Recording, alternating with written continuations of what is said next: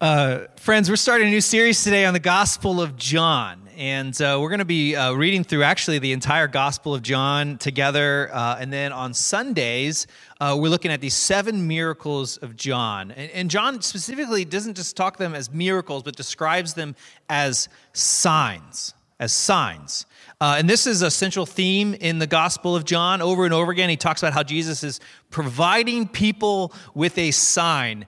Over and over again, he talks about this. It's mentioned 18 different times in the Gospel of John. And for example, the last 2 verses of John summarize the entire book of the Gospel of John. It tells the story about Jesus' life, one of the 4 versions of Jesus' story. And it's summarized in these last 2 verses. He explains the purpose like this. He says, Jesus performed many other signs in the presence of the disciples, which are not recorded in this book. But these are written that you may believe that Jesus is the Messiah, the Son of God, and that by believing you may have life in his name. John 20, verses 30 to 31. The point of the Gospel of John is for us to believe that Jesus is the Messiah, the Son of God. The point of the book is to convince us that Jesus is the leader of Israel, promised by God in the Old Testament, sent by God to deliver God's people, to deliver us even, the Messiah, or what can be translated as the anointed one, the special one, which means all of these signs or miracles in the Gospel of John are intentionally included to convince us that Jesus is this chosen special leader.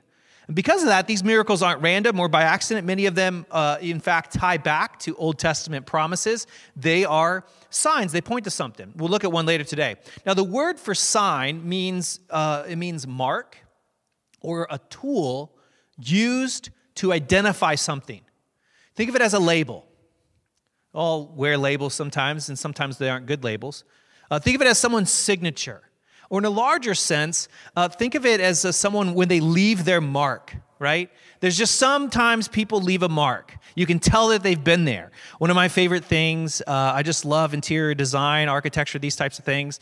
And I visited a place recently. I was telling someone about it, and I said, yeah, they took this space and they Chip and Joanned it. Do you know what I mean when I say Chip and Joanned it? Have you seen the hit show Fixer Upper? That's what I'm referring to. And as soon as I say they Chip and Joanned it, you can imagine the white walls and the modern furniture and the shiplap. You know, like that's kind of what this face felt. That's their signature. They leave their mark. And even though they probably had nothing to do with the space I was in, I was like, oh, that feels like something Chip and Joanne would do from Fixer Upper. So John, he sets up these miracles, and each one is a sign, a signature of Jesus. When we see it, we're like, oh, that's totally like a Jesus sort of thing. Someone Jesused that. When we see it, we begin to understand Jesus' style, his personality. We learn just what kind of leader and teacher and Messiah Jesus is. And when we really understand these signs, we'll start seeing similar things in the world. And when we do, we're reminded, oh man, Jesus must be close. It feels like Jesus is close. We can see the mark that Jesus still has on the world. These are kind of like Jesus' signature works. Now, I know that there are some people listening or watching or are part of our community that have a lot of doubts and a lot of questions when it comes to miracles. And I hear you, no judgment there. When it comes to miracles, or whether they actually happened, or whether or if something is impossible can happen, or if there's supernatural things, you might not be there. You might struggle with that. If I'm honest, I've had my doubts too. But I have come to a place where I have room in my life where I believe that the impossible is possible through God. And I think miracles can happen. But I want to say to those who are listening here, and maybe you struggle with this, I'm not going to spend time in this series digging into that. We could do a whole series on whether, what is the nature of miracles and whether miracles happen and whether, all this sort of stuff. We're not going to do that here. Because in John, the miracle isn't the point of the story. The miracle is just a sign. And it's a sign that I'm actually interested in. The miracle points to something bigger. So we're going to invite all of us to just suspend our disbelief long enough to kind of get to the heart of the passage. What is this miracle, each week, what does this miracle say about who Jesus is? And why is this miracle more than just a miracle? What makes it a signature? What makes it a mark or a sign? So with that, let's look at the first passage. We're going to look at Gospel of John, starting with chapter 2, verse 1. Now, this is the beginning of Jesus' ministry, just one chapter into, you're in the second chapter of the Gospel of John. Now, the Gospel of John doesn't include the Christmas story. Maybe you're familiar with Mary, he skips all that. He starts out with some really rich theology on the incarnation. We won't get into that today. And then he jumps right into Jesus recruiting his disciples. He's kind of building his group. These are his people. And after he's got his people, his kind of 12 guys that he's going to do life with and spend time with, these are the guys that he's going to really rely on. When they're on board, well, right next, the very next thing is what our story today. Chapter 2, verse 1. His disciples are fresh. They haven't learned anything yet. They're going to experience Jesus for the first time. Here's what it says, chapter 2, verse 1. On the third day, a wedding took place in Cana in Galilee. Jesus' mother was there, important fact, and Jesus and his disciples, these guys that he's going to do life with, had also been invited to this wedding. So it says this happens on the third day, which means that it ties it to the previous story. This is 3 days after Jesus has recruited his 12 disciples. This is like right at the start of it. The story is their first story. The disciples haven't learned anything. This is their orientation. You've done an orientation. This is it. This is like, okay, this is what to expect from spending life with Jesus. And I love the fact that it's going to take place at a wedding party. Now, weddings in the Middle East, and even still today, were huge events. Often the entire community would come out and celebrate. You can think of it as like a block party. It was a big deal, and still is. There's a lot of guests, which means there's a lot of food, and there's a lot of fun and a lot of drinks. So here at the wedding is where they have the entire community is present and having a party. This is where Jesus kicks off his ministry with his disciples. And I love it that Jesus begins his ministry at a party. But this party is about to get cut short. Verse 3 says this, quote, "When the wine was gone, Jesus' mother said to him, 'They have no more wine.'" There's no more wine. And Jesus' mother looks at Jesus and says, "Hey, son, they have no more wine. Can you do anything about this?" And which is kind of fair. If you're going to give birth to the Son of God and experience the Christmas narrative, and angels and wise men and all this sort of stuff, you're going to give birth to the Son. There should be some benefits. And I just have to wonder if this was a common theme of him growing up. Like was something happened at home, like, hey, the broom is broken, Jesus? Is now the time that we get to see what you're capable of? Or like the house is, I have to imagine that Mary, this isn't the first time Mary's like, "Hey, Jesus, here's a problem. And can you do anything about it?" And we can assume that he didn't, because there's not much during that period of time from his Christmas story to where he starts his ministry, that we don't have a lot of stories there. So we can assume it was pretty normal, pretty basic. So I know moms, she's got to be waiting for him to do the thing she always hoped he would do. She gave birth to the Son of God. When are you going to, live into that? You're already 30, Jesus. Like, if you've had a child who's made it that far to 30, then yeah, you're probably like, okay, and they still haven't been the person that you knew they should be. You're probably wondering this. So she looks at Jesus. She says, "There's no more wine." A great way of saying, "Hey, can you fix this?" And here's how he responds. He says, "Woman, why do you involve me?" Jesus replied, "My hour has not yet come." Okay. This phrase, "Hey, woman, why do you involve me?" sounds kind of rude. You got to understand that when Jesus said it, it wasn't rude. It was just normal. It wasn't demeaning in its original context. If you respond to your mother that way now, I'm not sure what will happen to you. It wouldn't go over well for me. And if Finn ever did that to his mom, my wife, it wouldn't go over well for him, okay? But in Jesus' context, it was fine. Now, he's not going to be pressured into anything. He says his time hasn't come. He says, I can't, he doesn't say I can't do anything about it. He just says my time hasn't come. In other words, he knows who he is, and he knows what he's supposed to do, and he knows what he's capable of. It's just a matter of when will he do it. Well, his mother relents, and she says, his mother said to the servants, "Do whatever he tells you." And interestingly enough, Jesus decides actually because of this that it is his time. And something about his mother's nudge made a big difference. So moms, be encouraged, listening, they might say, leave me alone, but you actually might have had influence on them anyways.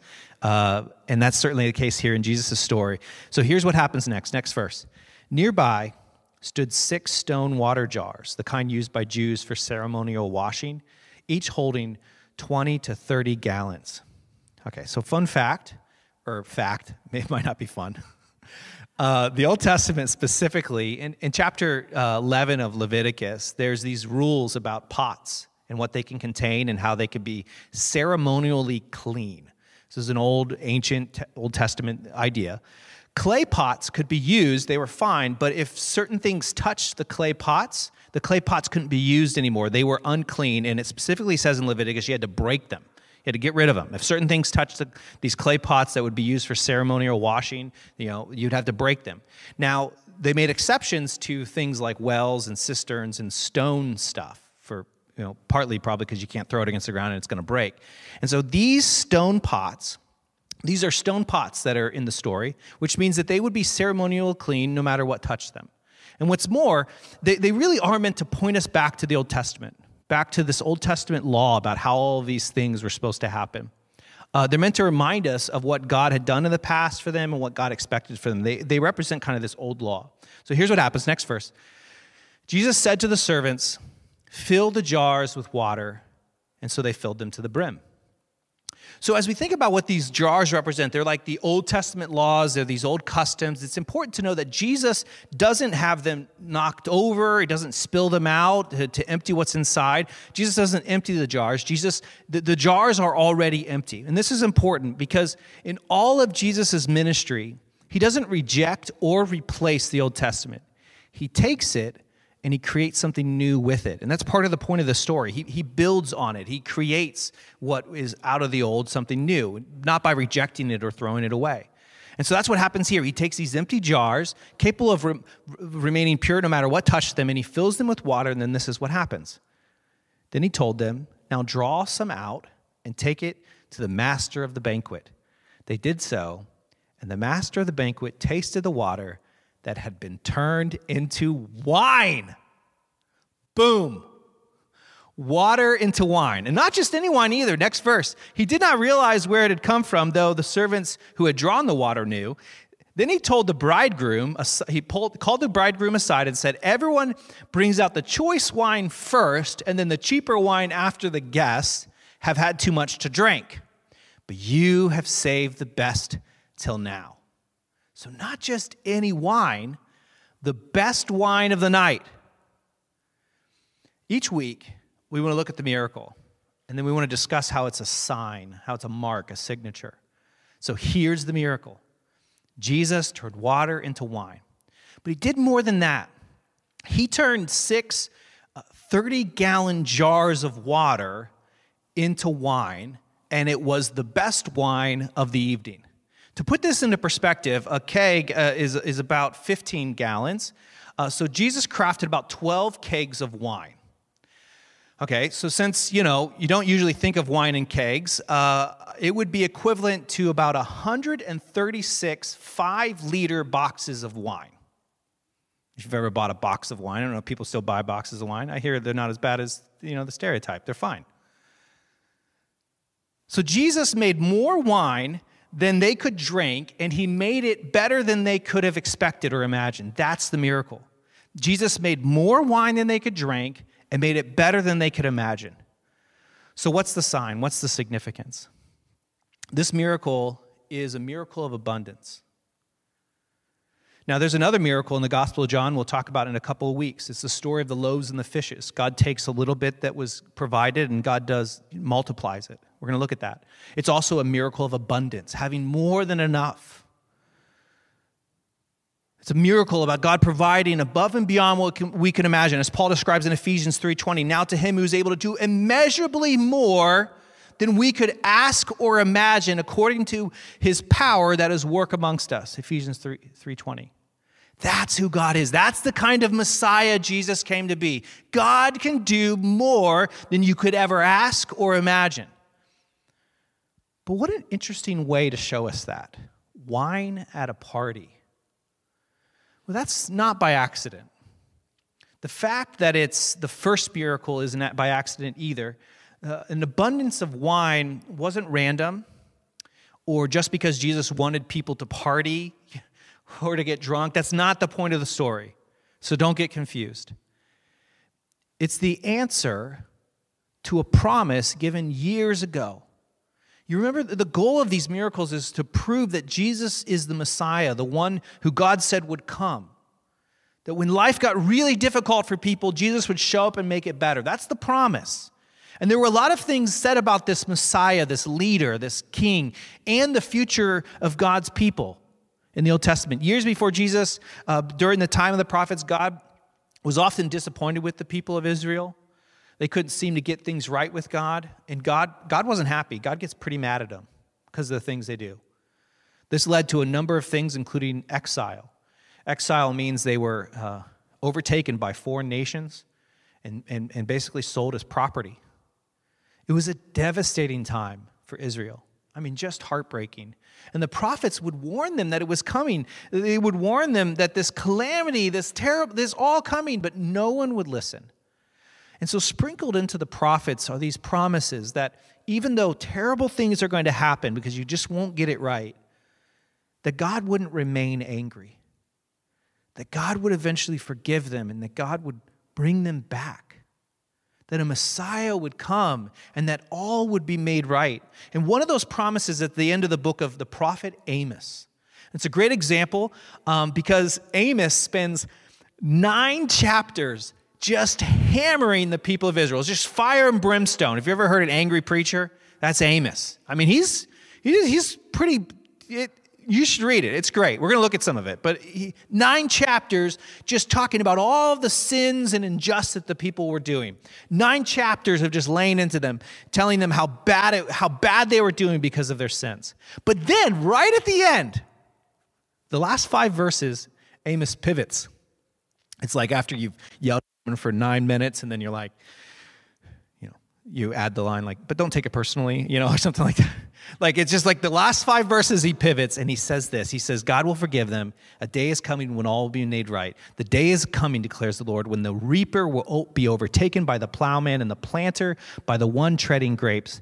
New wine will drip from the mountains and flow from all the hills, and I will bring back my people from exile.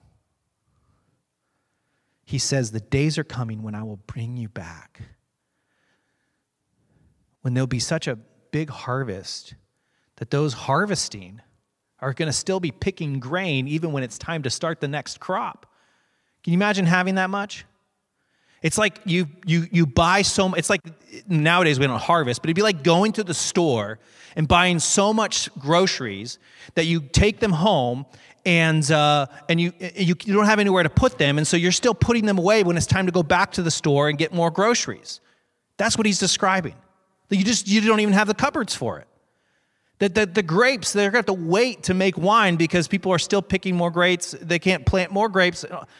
And then he says, new wine will drip from the mountains and flow from the hills. It kind of reminds me of this old classic folk country song. I don't know if you know this one.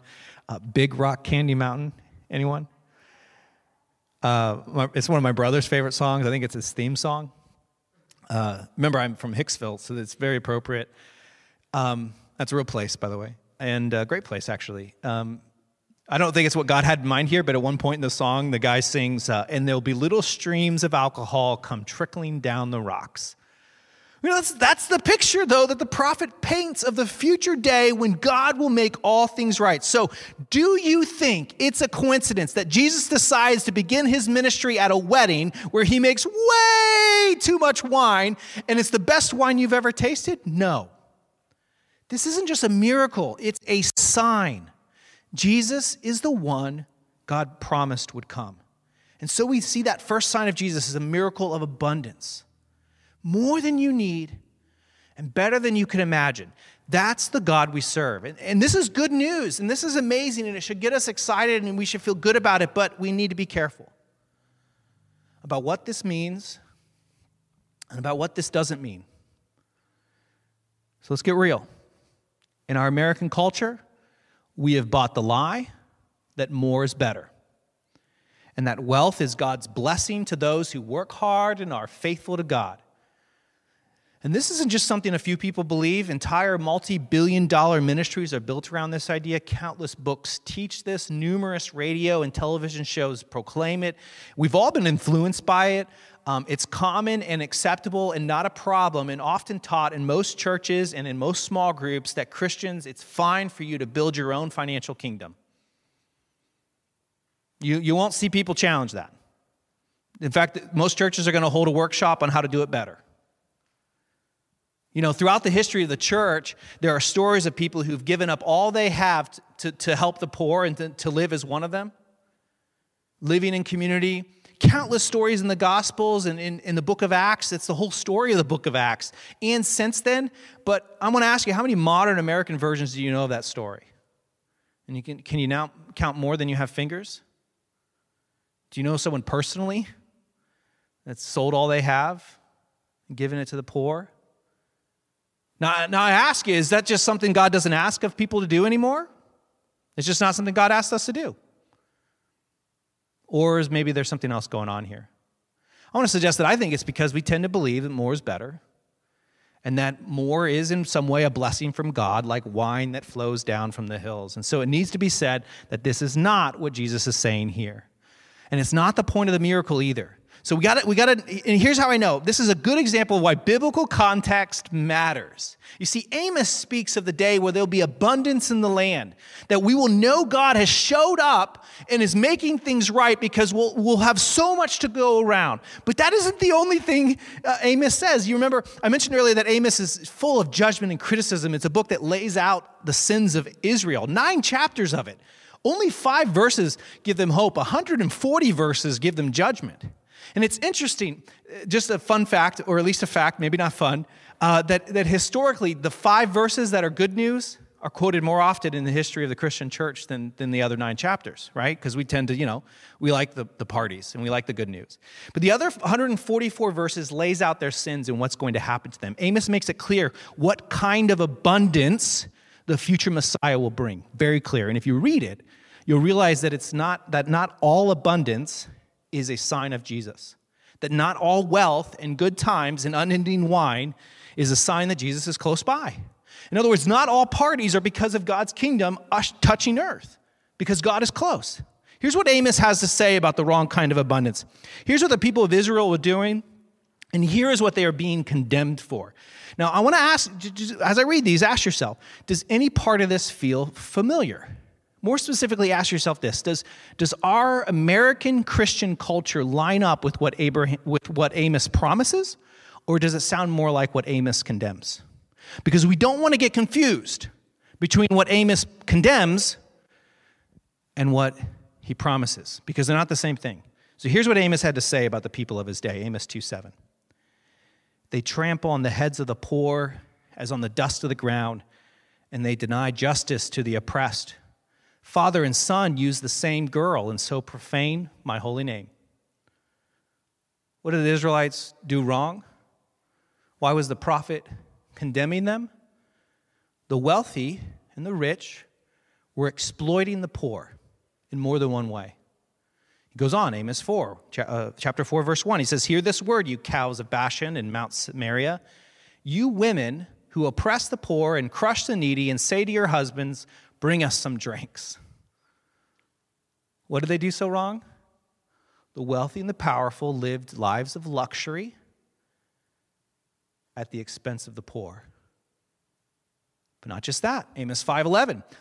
You levy a straw tax on the poor and impose a tax on their grain. Therefore, though you have built stone mansions, you will not live in them. Though you have planted lush vineyards, you will not drink their wine. Amos 5:11. They were living with abundance, but only because they had a tax system that was an extra burden on the poor. He goes on, verse 12, chapter 5:12. He says, "For I know how many are your offenses and how great your sins. There are those who oppress the innocent and take bribes and deprive the poor of justice in the courts." What were they doing wrong? The court system was stacked against the poor. If you were poor and you didn't get a fighting chance then. But if you were wealthy, you could just buy your way out. Sound familiar? Amos 8:6 goes on. It says, buying the poor with silver, the needy for a pair of sandals, selling even the sweepings with the wheat. In other words, they got rich off the back of slaves, unpaid labor, underpaid labor. Now, these were their sins. The rich exploited and oppressed the poor. The courts were stacked against the poor. The rich got rich off of unpaid work of the poor and underpaid work. And there was an unjust tax system that oppressed the poor. And instead of sharing their stone mansions and large vineyards, they ignored the poor and they walked over the poor like they were dust of the earth. You see, the promise of Amos was a promise of abundance. But you need to understand that the sins were sins of abundance too. Because not all abundance is good. And the abundance they were condemned for was one where they hoarded and gained it at the cost of others, which can lead us to believe that maybe this isn't the kind of abundance that Jesus came to bring. Of course not. In fact, we have words for this. When people grab a hold of and gather up abundance, I don't care what it is, abundance of anything, and you grab it and you hoard it and you hold on to it and you try to get more and more of it, you know what we call that? It's called greed. And when people gather it up and they indulge in it and they eat it and they drink more wine than they need to, or whatever it is, if you indulge in more and more, we have a word for that. It's called gluttony. And when abundance is then gained because of unjust systems that oppress people, we call that oppression. And when abundance is gained at the cost of people who will never share in that abundance, we call that exploitation. It's not mutual. You're exploiting someone. And these are not what Jesus had in mind. Go back to the story of turning water into wine. The fact that there was more than enough wine to go around wasn't the sign. In fact, the family that Amos spoke of, who owned a stone mansion and had lush vineyards, that verse in Amos, they likely, when they had a wedding, you better believe they probably had more wine than people could drink. So excess wasn't the point. The point was that Jesus provided more than enough wine to go around for someone who otherwise wouldn't be able to afford it. So you can't miss the point of the miracle. Someone threw a wedding and they didn't have enough money to cover the cost of the wedding. They ran out of wine. We gloss right over that. And if you've ever tried to throw a party on a shoestring budget, or invite people over and you know it's not enough, you know exactly what that feels like. I can imagine, you're having the whole block over for your wedding, and you know weeks in advance that you're going to run out of wine. I don't think this surprised the host or the bridegroom. Do you? No, they knew they didn't have enough. Do you know what that feels like? To be embarrassed like that and to experience that shame. The miracle is that Jesus gave more than they could imagine to someone who couldn't afford it. You see, it's not about having a lot. It's certainly not about hoarding the good things in life for ourselves and for our families, and it's not about having more or more is somehow better. The sign, Jesus' signature, one of the it's a signature move. Jesus' signature move can be seen when abundance is available to all people, especially those who would never have it otherwise. That's when you're like, man, Jesus must be close. That's when we look around and we're like, oh man, Jesus must have been here. I can see Jesus' fingerprints on everything. Not because you happen to be rich. In fact, if you're rich, you're actually at more risk of judgment than you are of blessing. No, it's the fact that you aren't rich and Jesus showed up and he made it work anyways. That you threw a party you'd never be able to throw without Jesus intervening. That's Jesus' signature touch. That's the kind of Messiah that Jesus is.